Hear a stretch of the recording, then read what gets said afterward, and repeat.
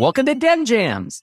This is where we talk with developers who are creating some pretty awesome projects. Maybe they're inspiring, maybe they're innovative, maybe they're all of the above, but they also are typically using Cloudinary in ways that we consider to be pretty awesome to show off.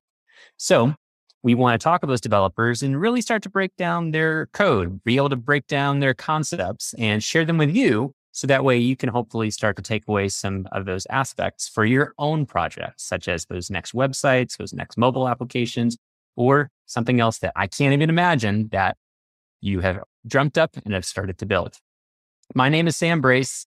I am a director of customer education here at Cloudinary. And joining me for this episode, as well as almost all episodes, is Becky Pellets. She is our curriculum program manager of developer education at Cloudinary. So Becky, nice to have you here again. Yes, thank you, Sam. It's great to be here. This is a really neat episode. I was very interested when I saw that somebody was accessing Cloudinary with GraphQL and Gatsby. Typically, we're just seeing RESTful API access with Cloudinary. So this is a neat twist. And I'm really looking forward to seeing how this goes. Yeah, and I agree with everything you're saying. This is the first time we're really showing a project that uses Gatsby in a project. This is the first time we're really diving into GraphQL in a deep, deep way. So if those are subjects that are interesting to you and you've always tried to figure out how to build that next thing with those, and also figure out how you can weave in Cloudinary for the media management or media delivery aspects of those, because they might be very image rich or video rich, then this would definitely be an episode that is worth your time. I think the imaginary project that he was able to build, and you'll understand what that means here as you start to watch the episode. I think it's very cool. And as we also allude to in the episode, it has a lot of interesting applications that could come in for people that are trying to display lots of images at once, maybe of a class, of frankly, an organization. There's lots of applications for what Tapas has built here. Yeah. When I was looking into this too, I looked at his website and got to know him a little, and I'm very impressed with him as a developer educator. He puts in a lot of effort and it looks really good. So lots to share there. Absolutely. So let's get to it. Let's go talk to Tapas and then stick around at the end of the episode where we have finished talking Tapas, because Becky and I will come back to summarize everything with some key takeaways that we have for you that hopefully will help you with your next projects. So stick around and enjoy the episode. Tapas, welcome to the show. Thank you. Thank you very much for having me. So for those of you that don't know all of the amazing work that you're doing, your background, of course, give us a little bit of detail about yourself. Tell us about Tapas. All right. So, hey, this is Tapas. I'm from India, a place called Bangalore. Some of you might be knowing already. So this is called Silicon Valley of India. There's a lot of software companies and all are here. And I work in a company called Micro Focus as a senior manager UI UX. I have experience around 17 years in doing software programming, writing code, building applications, and a lot of passion about teaching. Probably I would have been a teacher, if not software engineer. So I like teaching. That's the reason I keep writing. I have a blog where I keep publishing articles, the technical articles, everything that I have learned over the years. I have close to 250 plus articles written, published on my blog, on FreeCodeCamp, CSS Tricks, and various other platforms. I also share knowledge using YouTube. That's very recently I have started and enjoying that. Apart from that, I'm an open source enthusiast, so maintain a lot of open source projects, contribute to all the products that I like using, and like to mentor a lot of folks who want to embark the journey in terms of becoming a software engineer, just coming out of college. So yeah, that's what kind of I keep doing. And personal life, I have a wife. I have a 9-year-old daughter. That's what basically I am. So what got you going? So you're doing all of these amazing things. You're publishing all over the place. You're obviously a software engineer as well, where you're creating your own work. What got you started on the journey? Because one thing that we've noticed with our audience for Dev Jams is that we're talking many people that are starting that journey or maybe wanting to start that journey. So how did it all take place for you? Yeah. So see, I'm probably a regular software engineer if I just take out all blogging, YouTube, and all of the stuff, open source things that I'm doing right now. And it didn't happen from the start of my software development journey. I started all this probably 3 to 4 years back, just 3 to 4 years back. And when I look back and I see like, oh man, I could have started it 10 years back. But only thing that I couldn't do because probably I didn't have a mentor who would have told me, hey, Tapas, this is something else that you can do. And this is going to help you. And in turn, it's going to help many others. When I picked it up, then I started understanding like this is not only about me, it's about the developer community, right? It's about everybody who is going to learn from my journey. So what exactly happened? Basically, there are a lot of customer issues I used to fix, used to work with a lot of my peers. And I used to document each of the steps that kind of helped me to fix those issues. And later point of time, if somebody has, hey, there's a similar kind of issue happened, could you please help us? I used to give that document. And they told, oh, it is kind of well written. It helped us. Then it kicked me like, if I just make it public, it goes beyond my office. Probably there are more people who will come to know about this. So I started putting that in Stack Overflow and things like that. So there are more response started coming in. Then I thought, why not my own blog? So that's how I started putting into blog, going to Pre-Code Camp. There's like more and more readers you get, more and more people you get, right? Who get to know like who you are, how you solve problem and things like that. There are so many people having similar problems. It's just the solution that we have to take out and solve a lot of people's problem. So that's all. That's how it started actually. In 2019. And I just want to say, don't you feel that as you are teaching people so many things that you're also learning? Like Yes. you find out about new problems and then you Yes. share the solution, kind of solidifies it for you. Definitely. I think teaching is probably one of the best way of learning. And once you teach somebody, it is face to face or through kind of asynchronous way, like writing blogs or things like that, you still get a lot of feedback from people. They might be doing certain things in a different way. And once they express that, then you think, oh, yeah, there is a different way of thinking about it, doing about it. And you pick that point and you kind of learn from there. So I guess definitely, I definitely agree with you. Yeah. I think it's a great relationship, the teacher student, and it bounces back and forth between the two people. Yeah. Yeah. So I just want to say one of the things that caught my attention, we have a feed that shows us people that are using Cloudinary and are getting published either in various places around the internet. What's the name of your project that you're going to share? Imaginary. Because we do see a lot of plays on the Cloudinary name. And a lot of times it's more like the cloud side, CloudyCam. We have an evangelist who create CloudyCam. But yours is called Imaginary. So we're going to be seeing this. And this is a Gatsby app that you've created and probably have made a decision at some point. Why would I choose Gatsby? Okay. So I'm just trying to share my screen. Sure. So the name Imaginary came from the fact that I was using Cloudinary and I was dealing with image. So it's like image plus Cloudinary, that was one of the reasons for doing it imaginary. And then all the images that you're seeing here are of actors or the actresses and all over the world. And they live in a world of imaginary. So I thought, okay, both the things kind of coincide well. And let's name it as Imaginary. So what exactly this application is I have a Cloudinary account and I have a bunch of images over there. And what I wanted to do is I wanted to build an app where things are kind of gets loaded very fast. And I can actually call all the images that are there in the Cloudinary through some API mechanism maybe, and then get into a user interface using any of the technology and kind of show them in a beautiful presentation mode so that it looks great, right? So that was the actual intent of it. And when I was actually looking for something like, where I should upload these photos and I'll be fetching them and showing them, I was looking for any application or any probably SaaS provider which provides me the mechanism to put my media and then allow me to get into an application. That's when I come to know about Cloudinary. And if you see like this application is not probably very recent. It's like I have created probably a year or so back, right? And I was not very much aware of what Cloudinary and what it does basically. So this idea made me do a Google search and then Cloudinary came up and I read about that. And then I kind of did the generous free account. Thank you for that. And then I uploaded all these photos, did some of the property changes, like putting the captions, some of the property related edits, and then tried to pull this information into a Gatsby application. The whole reason of doing it is like just learning. Yeah. Well, one thing, so like when I saw this application, I was like, this is pretty cool. We've got this animated gallery of actors. But then when I looked a little closer, so here I'm pulling up the inspector, And I looked at the URLs and yep, sure enough, they're from Cloudinary. So you're uploading there. But you have the Q Auto, F Auto in there. And they're in all of them. And so then I was curious to see, how did you do that? These are our big optimization transformations for compression and getting the right format. So I was curious to look at that. So they say, take a look at the code. Sure. Let's do that. And Gatsby, though, a little bit about Gatsby. How did you choose Gatsby? Because when I look at the Jamstack, there's SvelteKit, very popular. Developers love it. Next.js used by people everywhere.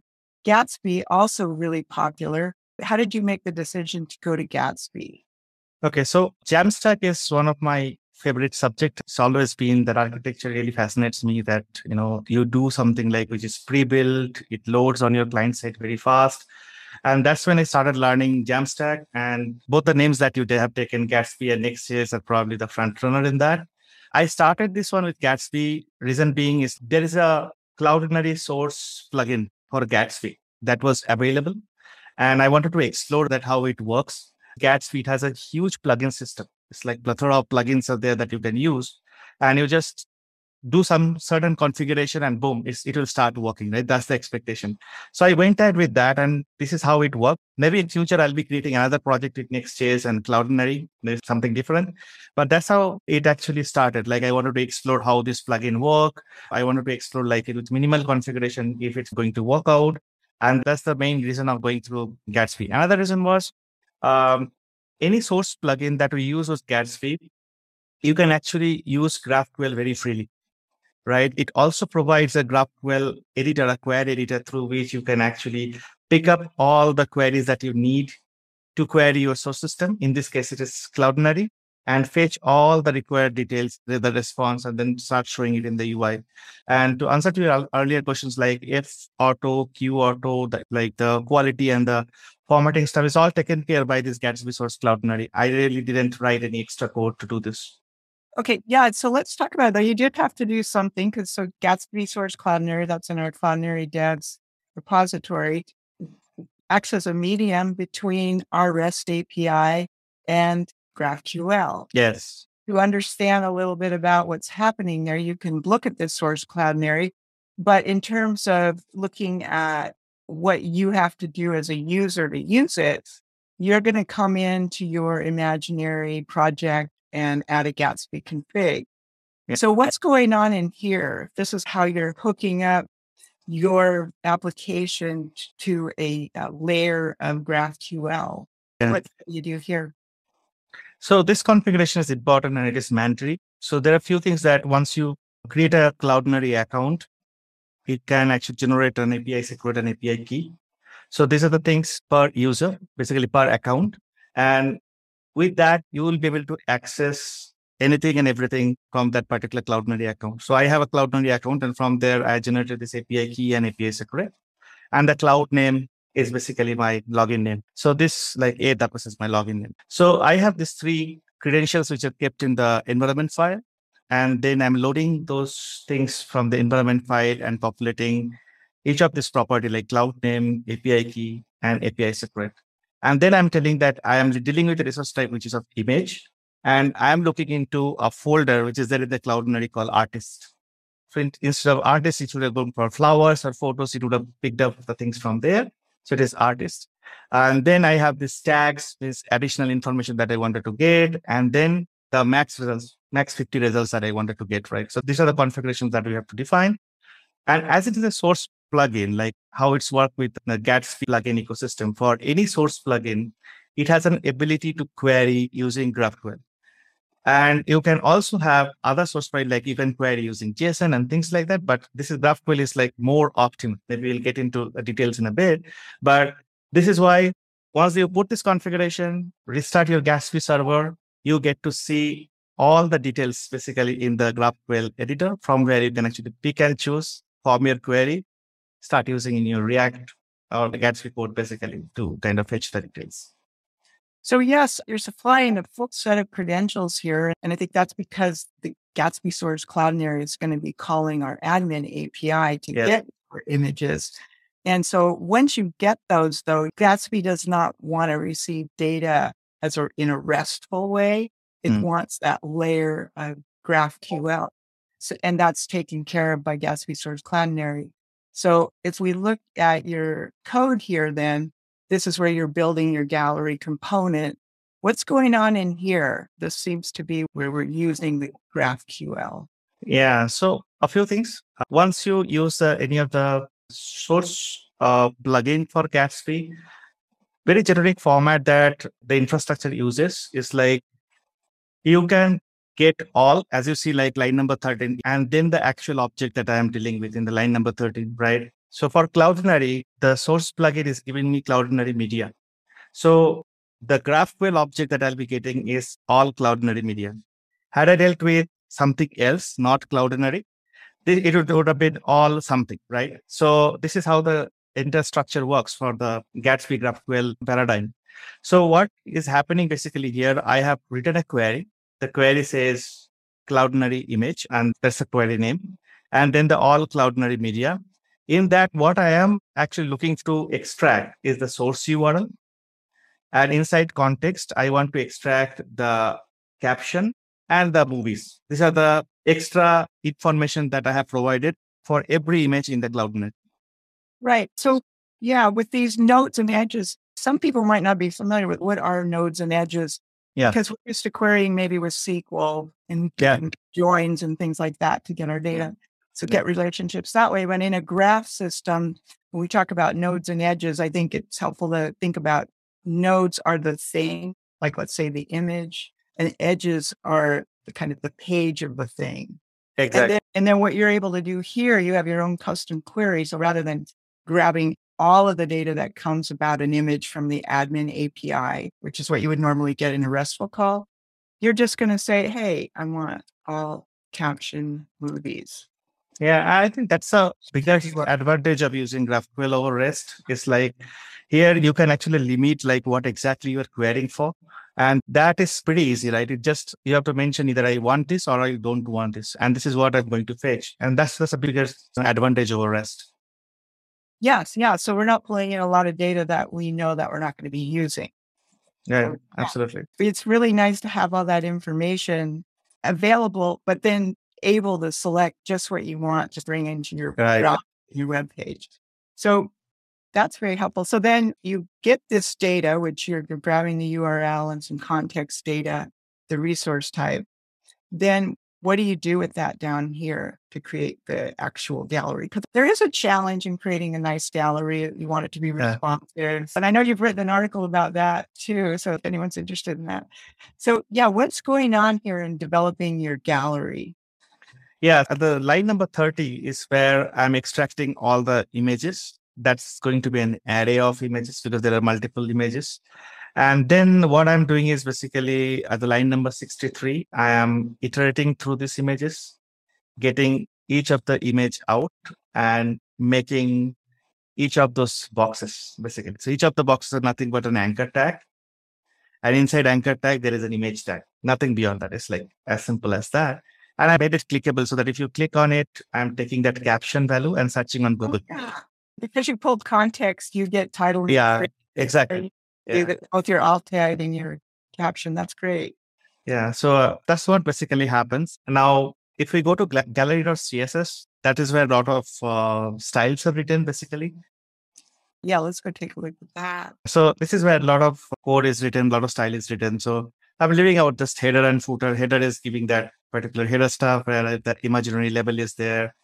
Footer. But apart from that, if you go to the wave, I think this is the main thing that is actually making it sliding, right? That animation. So bottom of the file, you should have something called a keyframe, which defines animation at the bottom of the file. So the keyframe is like what I'm saying is that you transform from 0 to 3 degree this side, and then again 0 to minus 3 degree this side. It's like this. Yeah. Minus 3 degrees. Yeah. If you tweak that value going to your developers tool, like from 3 to 30 or 20, to just start moving like, so fast and right. Yeah. So that kind of effect. And then there are many small things are there. So if you look into like wave, that pseudo before, like line number 105, there is a background image through which I am bringing that hook. So on the hook, that photo is hanging, right, in the imaginary. Oh, yeah. Yeah. So that is where I'm getting that hook. And this is giving that representation. And dot web after is giving that thread, basically. Okay. So that is the hook, then the thread, and then dot web is basically the image, which is having that keyframe animation to move this side and that side. So that's how everything is tied in. CSS animation is pretty cool thing. I'm still learning, and there's a lot of learning from basically CodePen. I have learned this web thing from CodePen. Probably somebody was teaching on CodePen, like how to do this. This is really, really super thing to learn. It's really fun though when you find some effect or something that you like, and then you can just build it into your own project. Yes, that's true.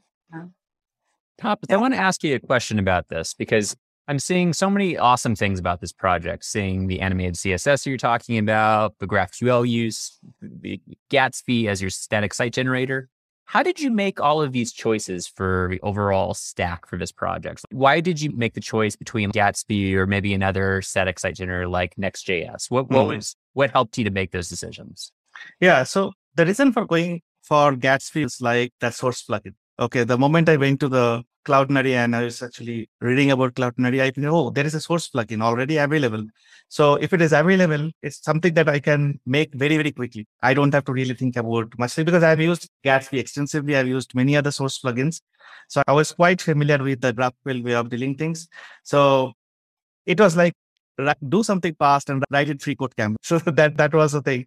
So that made me kind of do it with Gatsby. But I know Next.js as well. Maybe I'll be doing something with Next.js as well. And then like with the GraphQL side of things, because obviously Gatsby and GraphQL are very intermingled. They're very tied together. But do you feel like that's something where if I'm a developer and I say, I don't know anything about GraphQL, why would that be a benefit for me to learn and try to maybe use a product that has GraphQL, in your opinion? Yeah. In my opinion, see, many of us are from the background of say SOAP or REST, and we have used them extensively for years. One of the problems that in REST that we always face is like the liberty of selecting what I want and what I don't want, right? The segregation between this. So when you have bunch of attribute, a bunch of data without writing any extra code, it is going to give you all. And it's a client's duty to do some kind of messaging, things like that, and then try to get into the set that you are looking for, right? That is one thing. Second thing is like in a query level, there is no way of doing certain kind of join. The join happen in the database level. If you have database tables, you do the join there, and then the middle layer REST is going to fetch the thing. In GraphQL, there are a couple of advantages spot on. It's like, first of all, you decide what you need and your query actually talk about that. You don't mention anything else that you don't need. Second thing is like at the query level itself, you do a lot of joins. Like you have multiple tables and you want to extract data from them. At the query level itself, you can actually specify those associations very well. And that is going to get you the result after performing all those associations, right? So these are the two flexibility as a consumer perspective. I feel it's like great advantages with GraphQL. And other thing is like what driven me towards GraphQL is like, today, if you take like a SaaS, like software as a service, today even databases are software as a service. And each of these databases, software as a service, they always have a layer of GraphQL in front of them and project them very, very high way. Of course, its qualities are such that they can. So it is a kind of natural tendency that, okay, I have to learn GraphQL, I have to go for GraphQL because there is a good community support. I can connect to this databases pretty well. So this entire ecosystem, I think, is moved from the REST to GraphQL pretty right way. And it's kind of moving in the right way as well. It's very efficient. I mean, it's very efficient. You're not bringing tons of data across. Yeah. Touch. And then the other thing is like here, you're dealing with a plugin. So you've got some functions that are creating that GraphQL Node, Get Edge and stuff. But in some cases, GraphQL may be implemented out on the server so that you actually are not even bringing any of the data you don't need across. Absolutely. Yeah, it is a good approach in that respect. So it also makes me just really happy that there's a source plugin, frankly. If I wasn't able to like find that source plugin, this project may have never happened. And the choice may have never happened either. So probably that makes everything easy, right? Yes. The source plugin was one of the reasons that I went with Gatsby plus Cloudinary, to be very frank. Absolutely. Yeah. No, it is. I've looked at the code on the source plugin and it's great. It's really well documented and easy to put together. So I think this is really a neat project. It's done a lot of neat things with Cloudinary. You've gotten all your images optimized, but I know you're working on another project that is also really interesting. And I'd like to share that too. If you want to just describe it, this is a good educational thing. React now is probably the most used language. And so you created this application, React Play IO. And let me just go browse here. Can you talk about the motivation behind this and how it can help people who are trying to learn React? Yeah. So the React Play, as it suggests, is like an open source platform for learning, creating, and sharing React.js project. I'll just give some background, like why I had started with this. It's like I have a course on my YouTube channel and I'm teaching React probably very, very in depth. And I'm getting a lot of good feedback, like the way people are perceiving that. But one problem that I'm seeing is like everybody wants to build and they want to build some application. They want to put into their resume and tell that, hey, this is something that I built. I've learned something from this one. But the problem here is, right, unless somebody has spent a great amount of time with the technology, they cannot really tell what is the right way or what is the wrong way of building something. You can always build, but what is the right way of building something, taking care of performances, making sure you're not putting a lot of bugs into it and things like that. So the whole idea of React Play was like, let's create a platform where people will come with the idea of building something with React and we'll have someone experience from the industry come look into their code, teach them like what is the right way of doing it through the code review process. And once kind of everything is done, the code review is done, project is ready, we actually merge that project. The project is available into React Play platform. And the person who has built this particular project also feel great about it. There is a learning curve. There is a learning thing is always associated with it. And the person feel, oh, I have learned something. That probably something different. Even if it's an experienced person coming and creating a project, the other contributors who is looking into that person's code will learn from that, saying that, oh, this is how this person actually code. He or she is having probably 15 years of experience, and this is how differently he or she thinks. So this platform is about collaborate, learn, and share. If you go to browse, you get to see basically a bunch of projects. We are working on arranging them in a better way. But if you see a bunch of projects over there, you can go to any of the process. Fun quiz is one of the project, right? Where you can actually do certain kind of quiz and things like that. Just click on that filter icon once. Yeah. I like that filter because you can now pick things according to. Yeah, just put a level, say intermediate, and then filter on. Just apply the filter. Yeah, these are all React tags. Now we're looking at the intermediate project. Yeah, so this is intermediate project. So top row, the last one, if you can just pick up. Fun quiz. Yeah. You can click on that. So this is a quiz that somebody has built. So you select a topic like computers or books and select me in. It's going to ask you a bunch of questions. You give answer.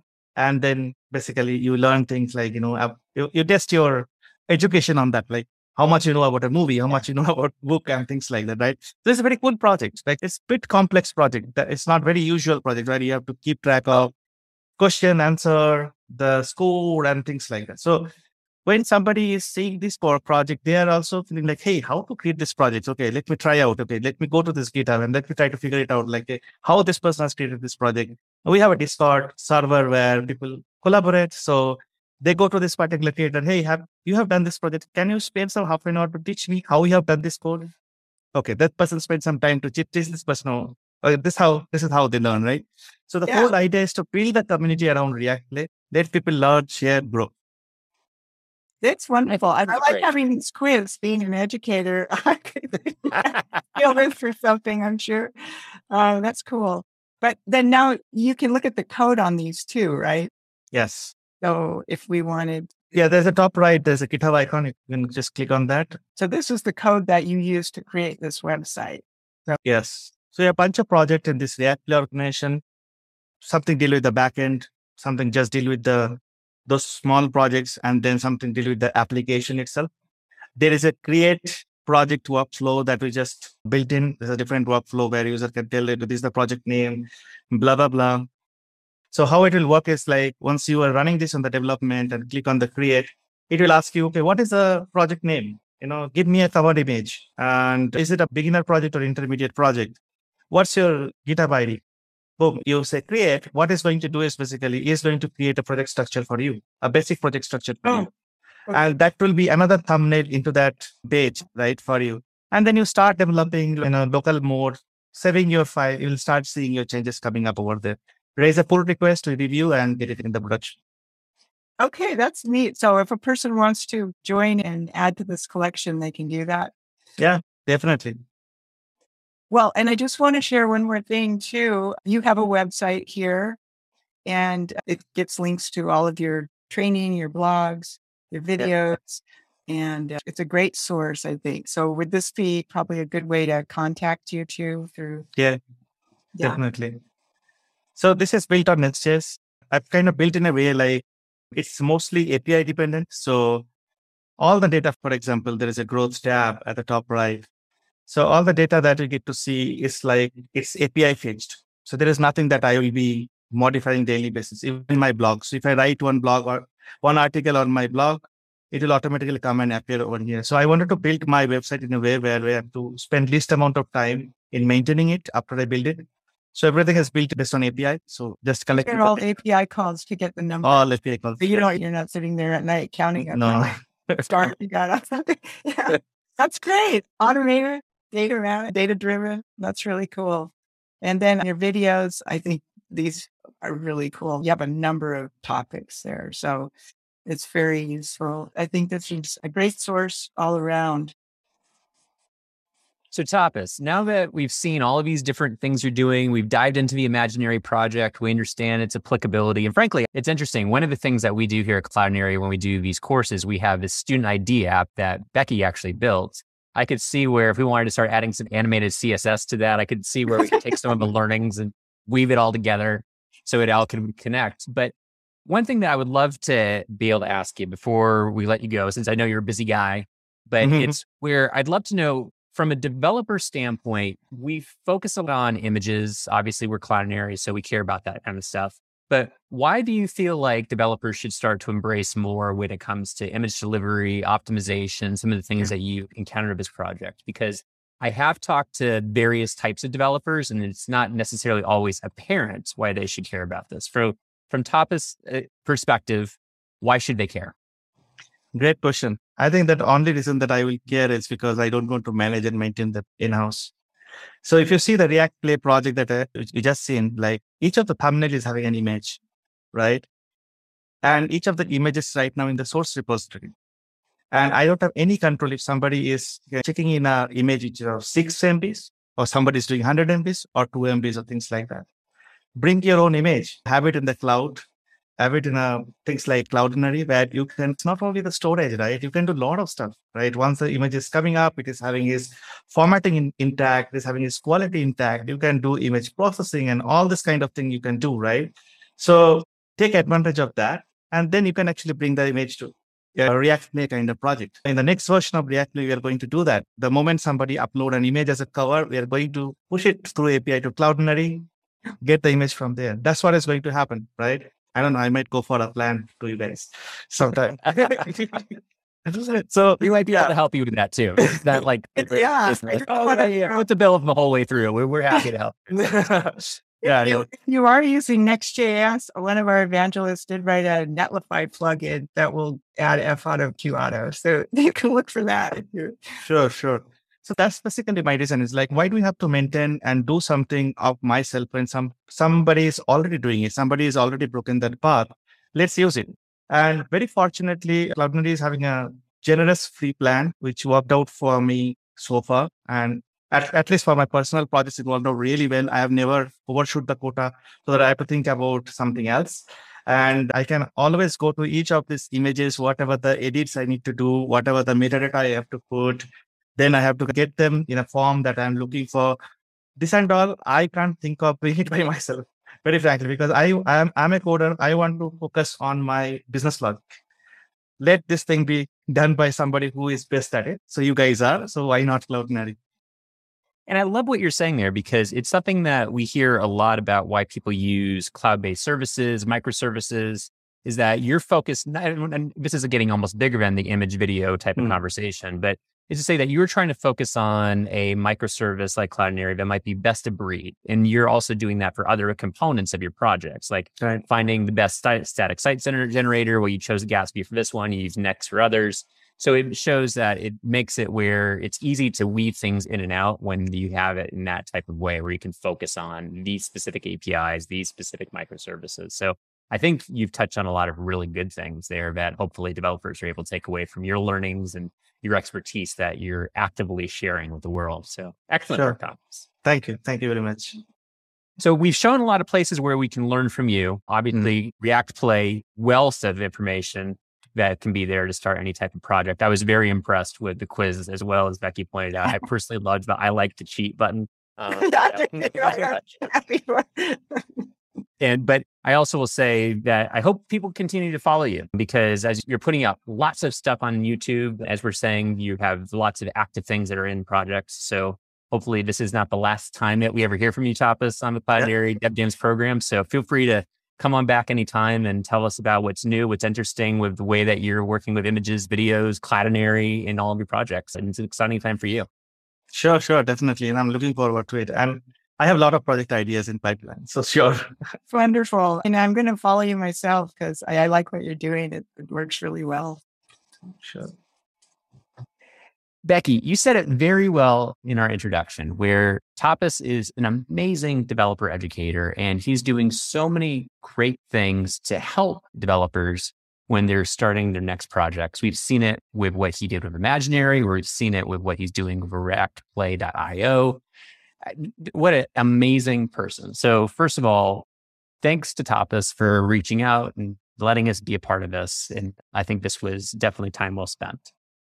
Yeah. I mean, there were some technical things here that were really interesting. Seeing the NPM package that he pulled in to be able to convert our admin API into a GraphQL nodes and edges. That's great to know. There's probably going to be a lot of uses for that. And then his application, very playful. We have the little hangers on fix and things swing. But he took the time to show us how those wave transitions were built. And transitions are great in CSS. You know, it's a really efficient way to get that kind of animation on your screen. So, well, that was really fun. It is. It's one of those areas where there's so many times where when me and you, as well as others on our team, have done trainings, sometimes we show ways to do CSS workarounds, as an example, to say like, oh, you don't need to necessarily put in corner radius into your CSS. You can technically go ahead around the edges with Cloudinary. But what I love is that he was able to use a lot of great concepts of how to display images through Cloudinary, but also do things that are definitely out of the toolbox that show that you can only do with CSS. Like, as we said, with the hanger and being able to show the back and forth movement. And I think just being able to catch somebody's eye, to tickle their brain a little bit with the way that things appear on the screen. I think being able to know how to apply all of those awesome front end details, it was fantastic. So this is something where hopefully this inspires people to take a look at maybe the CSS of their own projects and find ways to get it to be a little bit more delightful. Yeah, well, I think as developers, we're all kind of building on each other's work. So I think it's fair to go in and grab these CSS and try it out on your own web page. Isn't that the truth? I feel like out of all the people that I've ever met in my life, the people that are totally like, plagiarize what I use, are developers. Absolutely. Yeah. So It's hopefully like Tapas feels the same way. Yeah, it's kind of an honor to get plagiarized in some cases. So. It really is. No, I completely agree with that. I think the other thing that's standing out to me is just the use of Gatsby, because it's one of those times, as we said earlier, this was our first time working with a Gatsby project in our Dev Jams program, but it's an amazing static site generator. They have so much information that's available to them. We work with Gatsby in many different ways at Cloudinary, but it's to say, if you haven't taken a time just to look at what that company is doing and how you could possibly use a project, it's worth delving in a little bit and seeing if it works for you, because I think there's a lot of cool momentum that's happening with the Gatsby space right now. that is worth understanding better. Yeah, it's one of those frameworks built on React that's just super popular, makes it a lot easier to build some of the more complex applications, especially if you're looking for static pages, things like that. Absolutely. Absolutely. And I think the one last thing that I'll mention, I said it's kind of at the beginning, but what I love about some of the people that we've gone and interviewed, Colby on our team is one of those. Tapas is very similar in that way. Partial, who we've talked to in episodes, is similar that way, where they're not just building projects for themselves, they're building projects to help the developer community. And I love that way of thinking about themselves, but also being altruistic and saying, how can we benefit those that maybe are starting out, giving them templates, giving them guidance. In many ways, that's the same intention we have here at DevJams, is that we are only doing this to help foster more development, to help people get their feet wet when it comes to that first project or that next project. So the fact that he built something like reactplay.io to quickly give a template for building quizzes and calendars and timers, but doing that with React, yeah, it's not using Cloudinary. It's not necessarily benefiting us right now, but in the same sense, it's totally benefiting us because we like React developers. We like developers. So it's definitely something where I hope that if you are thinking about how can my project benefit others, that's a great thing to be thinking about. And I love what Tapas did with that energy. Yeah. I'm a fan of that site. I might take some of that stuff for myself. No, it's really nice. It's a lot of fun. Yeah, speaking of plagiarism, right? That's one of the things I like about DevJams. We are sharing a lot of techniques and technologies that other people can tap into. Absolutely. So now that you've seen the things that are sticking in me and Becky's brains about the key things that we heard in Tapas's conversation, of course, we want to let you know that we're going to be putting out more of these episodes. And if you want to know when the next one comes out, make sure that you're liking it, subscribing it, wherever you're listening or watching podcasts. That might be the Cloudinary Academy. That might be on Spotify. That might be on Apple Podcasts, Google Podcasts. We're all over the place. But wherever you are consuming content, hopefully we're there. And hopefully you can find out when the next one comes out, because me and Becky and our guests, we put a lot of effort into trying to let you know all of these interesting details to help you with your next projects. So on behalf of all of us here at Cloudinary, thank you again for listening and watching this episode of DevJams, wherever you happen to be doing it at. And we hope to see you at the next one. So take care.